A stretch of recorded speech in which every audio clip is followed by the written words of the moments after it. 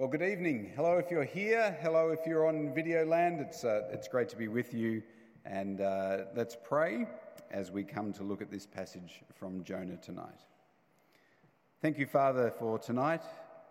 Thank you for your word. Thank you that we can gather around your word now. Help us to understand what you're saying to us. Help me to speak it clearly. And we pray that as we read this chapter from Jonah, that we would know you better and love you more. We pray this in Jesus' name. Amen. I wonder if you're familiar with the concept of a sliding doors moment. It's the concept that is a relatively small event or a minor decision that changes events dramatically and raises the question of what would have happened if I hadn't got through the sliding door? Or what would have happened if I had got through the sliding door? Hence the label. So cricket tragics might be aware of the second Ashes test in 2005 in Birmingham. Australia is one up in the series and looking very good. But in the warm-up, half an hour before play starts, Australia's best bowler, Glenn McGrath, steps on a cricket ball, rolls his ankle, can't play. With Australia's weakened attack, England wins that test and goes on to win the Ashes. How might it have been different if Glenn McGrath had stepped 2 centimetres to the left that morning? Perhaps a bit more like it is now. Or Andrew Cullen, an Englishman who was working on the 89th floor of the second tower of the World Trade Center on September 11th, 2009. At around 9 a.m, he gets into the elevator, going to go up, but decides to press the down button and goes down. Seconds later, a plane flies into the building. But by then, he was below the level of the impact and was able to escape. How his life would have been different if that particular moment he'd pressed the button differently. Or in 1916, in the Battle of the Somme, a German lance corporal was sheltering in a dugout and during an Allied artillery bombardment. And a shell came and landed at the door of that dugout, and he was struck by shrapnel and injured in his leg. How would it have been different if Lance Corporal Adolf Hitler had been mortally injured, if the shell had landed just 1 metre to the right? Small moments, small decisions that could have, or did have, major consequences. And these decisions, these moments, they raise the question of what would have happened if, or if I'd had my time over again, would I do something different? The book of Jonah begins with a very clear command. Just to have a look back one page at chapter 1, verse 1. This is the opening of the book. It says, "The word of the Lord came to Jonah, son of Amittai. Go to the great city of Nineveh and preach against it, because its wickedness has come up before me." Not much doubt about God's command, is there? This is not one of these, what exactly are you saying, God, sort of moments. No. And the response of Jonah is equally unambiguous. Look at verse 3. But Jonah ran away from the Lord and headed for Tarshish, which is exactly the opposite direction to Nineveh. Now, that's a relatively small decision, but as we see from chapters 1 and 2, this fairly small action of Jonah leads to a whole series of very significant events. Getting on the ship with the pagan sailors, revealing to them his disobedience of God. They're tossing him overboard in the storm-tossed sea, being swallowed by the divinely ordained fish, his psalm-like reflection from inside the fish, and finally being vomited up onto the beach. A whole chain of events that are a result of his response in chapter 1, verse 3. So, what would have happened if his response had been different? If the sliding door moment, at that very moment, had been different, how would it have turned out? Well, we don't have to speculate, because in chapter 3, we find out. Have a look at the first 2 verses of chapter 3. Then the word of the Lord came to Jonah a second time, "Go to the great city of Nineveh and proclaim to it the message I give you." If you compare those 2 verses with the first 2 verses of chapter 1, it's exactly the same. What we're seeing here is a restart, a second chance. If you like, Jonah has seen that things haven't been going the way that, he should, so he's doing exactly what most of us do when the iPhone's not working properly. We turn it off and turn it on again. And when the restart happens, we see that the command of God is exactly the same. Go to Nineveh and proclaim my message. So the command of Jonah is the same. The command of God to Jonah is the same. But what we see in verse 3 is the response of Jonah is completely different. What was Jonah's response in chapter 1, verse 3? Jonah ran away from the Lord and headed for Tarshish. Chapter 3, verse 3, Jonah obeyed the word of the Lord and went to Nineveh. Why has Jonah changed his mind? Jonah 3 doesn't tell us, but I've just got this little theory. I think it's something to do with being hurled into the stormy sea by pagan sailors, being swallowed by a fish, spending 3 days and nights in the belly of a fish, and then experiencing something of a resurrection by being regurgitated by the fish. Maybe that's just my theory. But as a result of that, obedience is the nature of Jonah's response here. So what follows in chapter 3 is a drama set in 5 scenes. And as we walk through these 5 scenes, I want you to imagine that you are a film director making a short film of the life of Jonah. And I want you to think about what's happening in the scene, but also the mood, the vibe, if you like, and how in your direction of your short film with music and camera shots and angles and all that sort of stuff, you might try and communicate this vibe and this mood. Now, that may sound a bit artsy and dramatic, and for those of us like me who are sort of science and engineering types, we get a bit nervous at that sort of stuff, fair enough. But I think in some of these narrative sections of the Bible, especially like this, they are deliberately written in a dramatic way to invite us into the story, to imagine it, to picture it, to think about the characters. And so we need to step into that dramatic space. And I want you to do that as the director. So let's walk very quickly through these 5 scenes. Scene 1, verse 3b, Nineveh was a very large city. It took 3 days to go through it.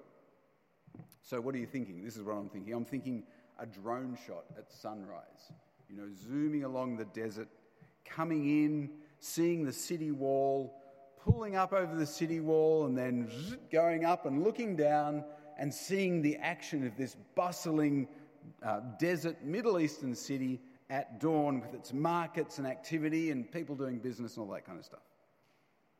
Now, of course, the writer here is kind of underselling Nineveh, because I think we're supposed to know about it by reputation. At the time of Jonah, Nineveh is the capital of Assyria, a world superpower. And when you think Assyria at this time, you think terrified. I imagine Nineveh and Assyria might conjure up the same sort of images as so-called Islamic State or the Taliban. Yes, the city is huge. 3 days to cross. Sounds like a Mexico City traffic jam. But is terrifyingly huge. Assyria is a world superpower, well known to be pagan, cruel, unforgiving. In fact, in your Bible, just a few pages after Jonah is the book of Nahum, which is a prophecy against Nineveh. And a quick read of Nahum leaves us in no doubt that they are a fearsome people, violent, powerful, to be feared. You don't want to mess with them. Let me read you a very short passage from the history of Israel, 2 Kings chapter 19. And this is when Hezekiah is king of Judah. So Assyria, led by King Sennacherib, has come up against Judah. They're trying to smash Judah and are mocking Hezekiah's attempt to defend himself. And Hezekiah cries out to God, saying, "Give ear, Lord, and hear. Open your eyes, Lord, and see. Listen to the words Sennacherib has sent to ridicule the living God. It is true, Lord, that the Assyrian kings have laid waste these nations and their lands. They've thrown their gods into the fire and destroyed them, for they were not gods, but only wood and stone, fashioned by human hands." The Assyrians are known for their ruthless destruction, and Nineveh is their capital. That's where Jonah is commanded to go. Now, I think if we understand what Nineveh is like, we might not judge Jonah's initial running away from God's command to go there so harshly. How would you feel if God said to you, "Go to the deserts of Syria and proclaim the gospel to Islamic State"? That is what we're talking about. Just before we move on to the next scene, just let me pause for a moment and say, for God to command people to go and declare his word in a place that is dangerous in the context of a foreign people, that is not some isolated incident in the Bible here in Jonah. It's not out of character for God to do that. All throughout the Bible, in the Old Testament and the New Testament, we see his desire for people from all nations, all tribes, all tongues, to hear his word and bow before the true and living God. It is why we continue to send missionaries around the world. And it is why missionaries continue to go to places where they are kidnapped, killed, yelled at, ridiculed, persecuted by governments, and abused. Just this week, some of us have been attending CMS Summer School online. Half of the missionaries in attendance could not go up on the stage and have their face on camera because they serve in locations where their personal security or the security of the people they work with would be threatened if their face was on the internet and it was said that they were missionaries. It is normal for mission agencies, for churches, for Christians to be involved in this sort of declaration. And that's why we send people to do it. It is consistent with God's character to say, go to a hard place and declare my word to that place. Scene 2 is verse 4. Jonah began by going a day's journey into the city, proclaiming 40 more days until Nineveh will be overthrown. Now, up until this point, we've heard God's repeated command for Jonah to go and preach to Nineveh, but only here in this second scene do we hear the content of his preaching. And it's a warning. Destruction is imminent. So try and picture the scene again. An obvious foreigner has walked into this great city that has a reputation for viciousness and strength. And he stood there in the plaza and he said, "God is going to destroy you." Again, I'm thinking I need my drone to shoot this scene. I'm going to start in close on Jonah. Focus on him speaking these words, perhaps with a bit of a nervous tinge in his voice. And then I'm going to pull back and I'm going to see a huge crowd of threatening Ninevites closing in on him. Scene 3, the response of the Ninevites. But instead of tearing this puny foreign preacher of judgment limb from limb and showing him that no one messes with the Ninevites listen and they believe. They fast and they put on sackcloth, the traditional symbols of mourning and repentance. And verse 5 leaves us in no doubt that this is a city-wide response. 3 times the verse makes sure we know that the whole city is responding to the proclaimed judgment of God. The Ninevites, plural it says, believed God. All of them, from the greatest to the least, put on sackcloth. This is the population of the great city of Nineveh. And in fact, scene 4 continues this theme of response as we go inside the royal court, where the king himself has heard the message of Jonah, and he himself takes on this posture of mourning and repentance in sackcloth and ashes. He is the king, the top dog, and yet he is in the most humble position possible, mourning and confessing before God. And from that position, he declares a decree that everyone and everything enter this posture of mourning. Not only that, but they must call on God and repent from their evil ways. The desperation of this decree echoes the panicked prayers of the sailors in chapter 1 as they face their death. Please save us, whoever you are. It's almost as if they're making a deal with God. Look at how we've repented. Look at how we've changed. As a city, we've given up our evil ways. But it's an uncertain deal. The great king of this feared city of Nineveh, who is used to making commands and smashing his enemies, is reduced to saying, who knows? There's no certainty in his action there. There's no guaranteed transaction. There's no checklist. Okay, yep, 10 evil acts stopped. Immunity from destruction achieved. Look, God, here's our report card. No. The warrior king of Nineveh is begging, wondering, hoping. The last scene, scene 5 in verse 10, means that our movie will end up on Disney Plus, not buried in the depths of SBS On Demand, because it's the happy ending we want. Verse 10, God sees their repentance, literally their change in direction, and he doesn't destroy them. It's a joyful climax to what's been a tense and dangerous sequence. Jonah has proclaimed the judgment of God. The Ninevites have heard the message and they've responded appropriately, and they've been rewarded for their obedience, preserved rather than destroyed. The camera can pan out, return to the desert, leaving behind a city intact, a city transformed, cue stirring music. End.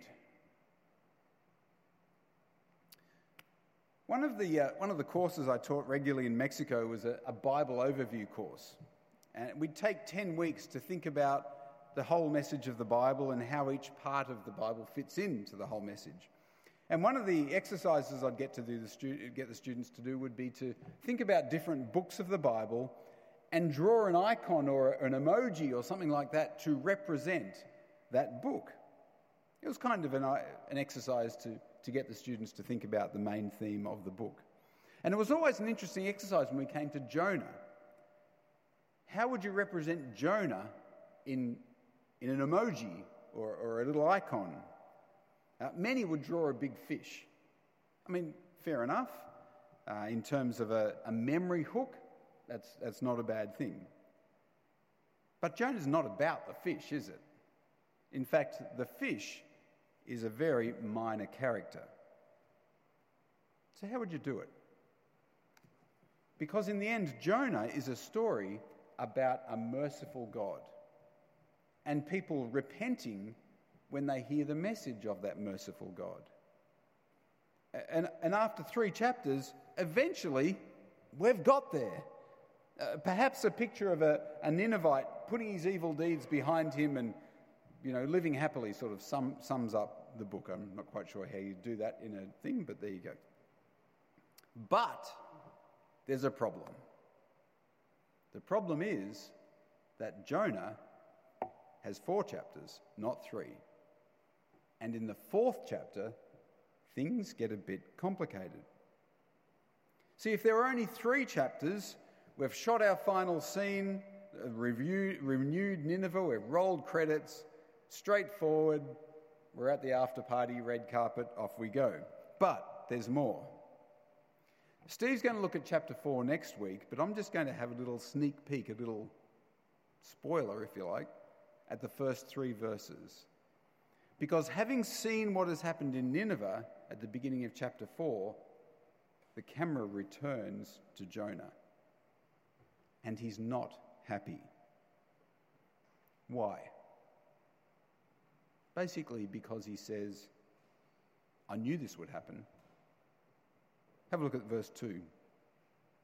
Isn't this what I said, Lord, when I was still at home? That is what I tried to forestall by fleeing to Tarshish. I knew that you are a gracious and compassionate God, slow to anger and abounding in love, a God who relents from sending calamity. Now, Lord, take away my life, for it's better for me to die than live. Jonah's problem is that God's action has been consistent with his character. He knows the character of God, slow to anger, abounding in love, compassion. That is directly from Exodus 34. That is God's character on the public record. In fact, it's exactly the character of God that the Ninevite king knows back in chapter 3. Jonah's problem is that God's action reflects his character. And the Ninevites have been the recipient of that action. See, the problem for Jonah isn't that God has those characteristics. In a sense, he's not complaining about what God is like. He's complaining about who is the recipient of what God is like. You know, I don't hear him complaining when he's the recipient of what God is like. When God is gracious and compassionate to him. In fact, in chapter 2, verse 9, when he's been rescued by the fish, he says, I, with shouts of grateful praise, will sacrifice to you. What I vowed I will make good. I will say salvation comes from the Lord. It's all good when he gets rescued. And I suspect if the Ninevites hadn't repented and God had come good on his promise, and come in and destroyed them, Jonah wouldn't have been crying about that. No, Jonah wants God to be a good God, but only to the right people. Sounds a bit selfish, doesn't it? And I wonder if that's where this section of Jonah takes us. Are we prepared to be obedient to God and let him do his work, even if it doesn't line up with what we think should happen, or who we think it should happen to? There's a great moment in Luke chapter 4, which is what we read earlier, where Jesus is in his hometown of Nazareth. There's a great expectation surrounding Jesus because he's been ministering in the region, and now he's come home. He's on the preaching roster in the synagogue for Saturday. So the place is packed, and everyone is looking at him eagerly. The daily scripture reading is from Isaiah chapter 61, which is a really well-known liturgical passage in Jewish tradition about the coming Messiah and the redemption that the Messiah will bring. And Jesus stands up and says, Luke chapter 4, verse 21, today this scripture is fulfilled in your hearing. In other words, your long-awaited for Messiah is here in me. In the next verse, verse 22, Luke tells us that they, the people in the synagogue, all spoke well of him and were amazed. They're on board. Of course they are. They're faithful Jews. They've been waiting for their Messiah, and here he is. Beauty.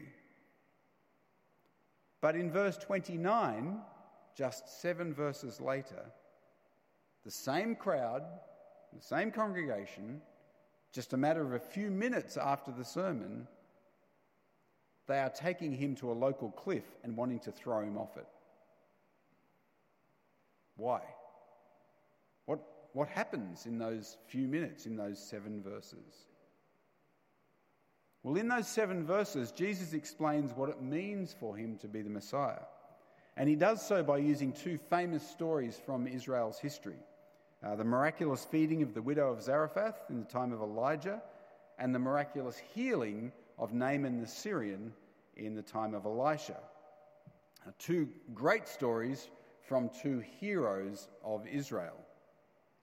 But it absolutely infuriates the congregation in the synagogue. Why? Because those 2 people, the widow and Naaman, they're both Gentiles. Zarephath, where the widow is from, that's absolutely not in Israel, and yet she experienced the blessing of God.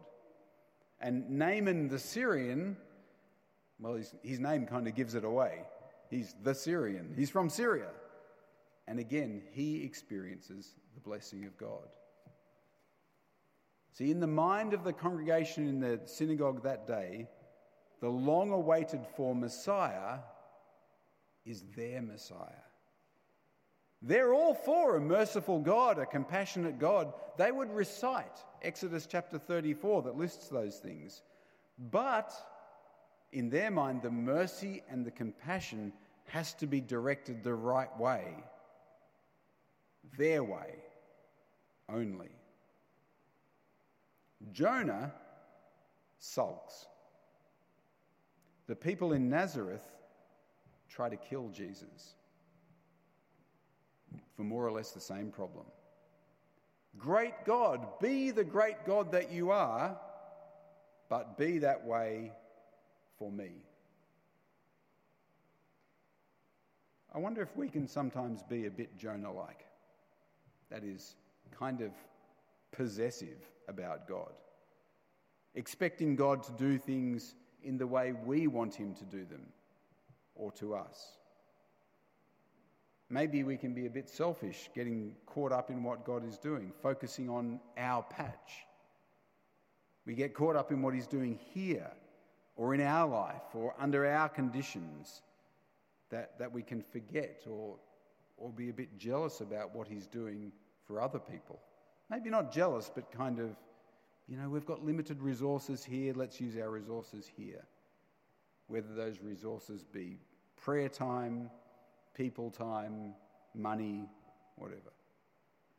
Are we willing to share the compassionate Jesus around, or is he just Jesus for us?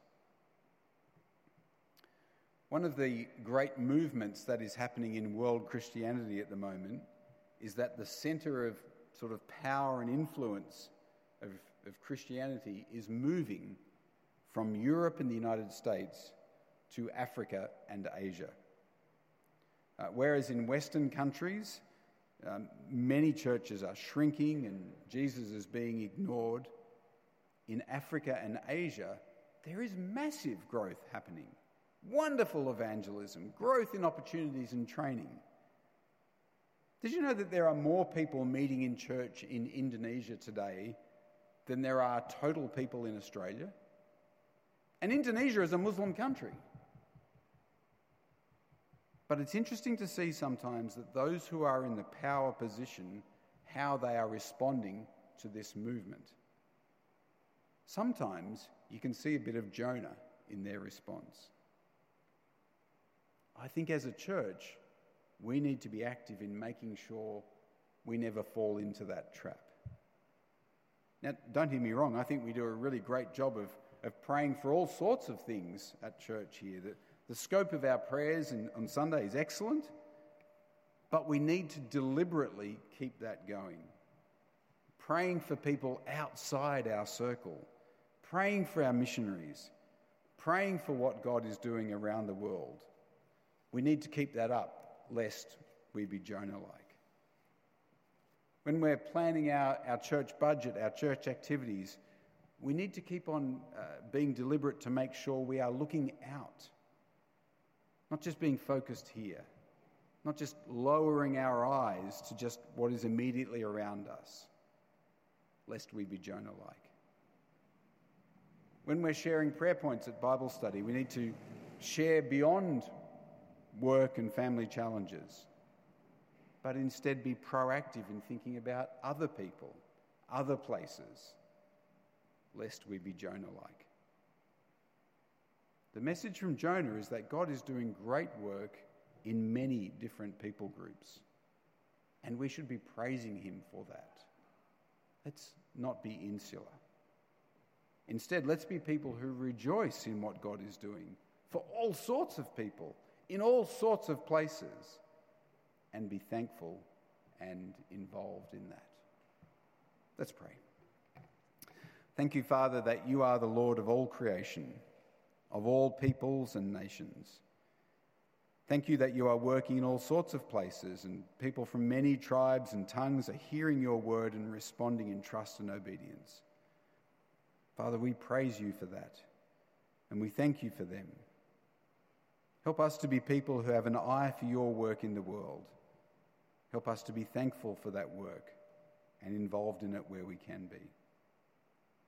Father, we do pray for people we know who are declaring Jesus in difficult places. Please strengthen them, give them boldness, and please have mercy on the people who listen, that they may turn to you, that they may know that you are gracious and compassionate. And we ask this in Jesus' name. Amen. Let's thank God for his grace and compassion.